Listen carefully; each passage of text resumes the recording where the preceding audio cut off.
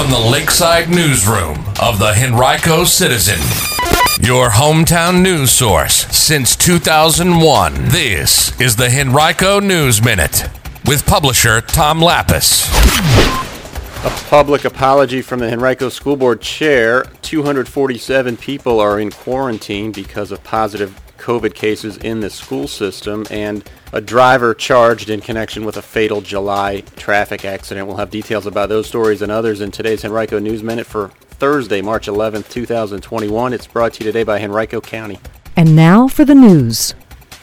The Henrico School Board met for about 3 hours in closed session yesterday at a special meeting that was called to discuss a Facebook post that Chair Mickey Ogburn shared on her personal page on Friday night.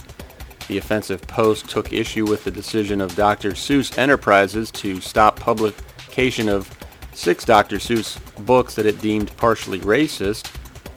The post included an image of the Grinch extending his middle finger and also an offensive poem. Ogburn yesterday apologized publicly for the first time. She spoke with us on Monday to apologize. She also posted an apology on her personal page Friday night after deleting the original post. Yesterday she said, quote, "If I had read the offensive poem in its entirety, I would have never reposted because this does not represent what I believe in. I cannot begin to describe the depth of my regret for that pain and the pain I have caused others," end quote. A petition created late Tuesday night has more than 200 signatures. It asked that Ogburn resign as chair of the board and be offered anti-racism and social media training, as well as that she acknowledge the harm caused by her actions.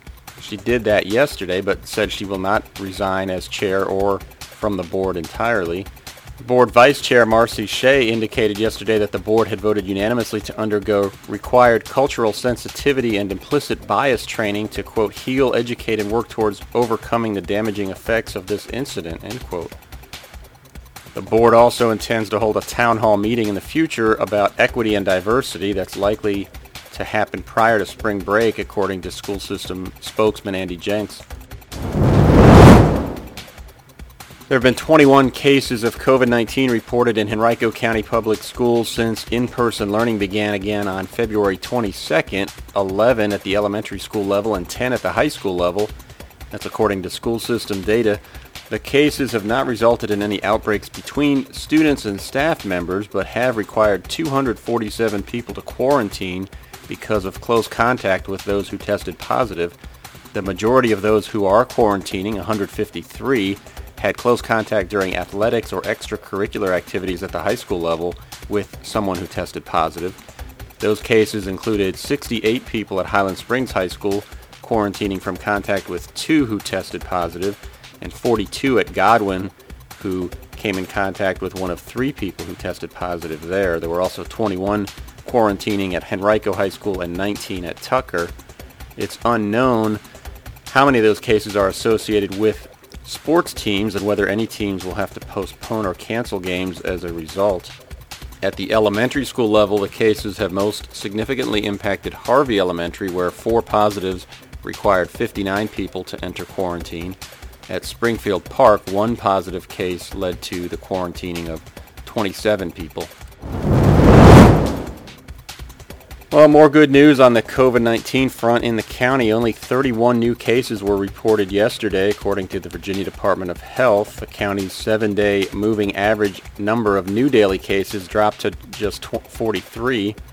There were 3 new hospitalizations and 3 new deaths related to the virus in the county reported as well. Henrico's positivity percentage during the 7-day period ending March 6th fell to 5.5% among PCR tests and 6.1% among rapid tests. The county is now 4th in total COVID vaccines administered, trailing only Fairfax, Loudoun, and Virginia Beach. Just about 18% of Virginia's overall population now has received at least 1 dose of vaccine.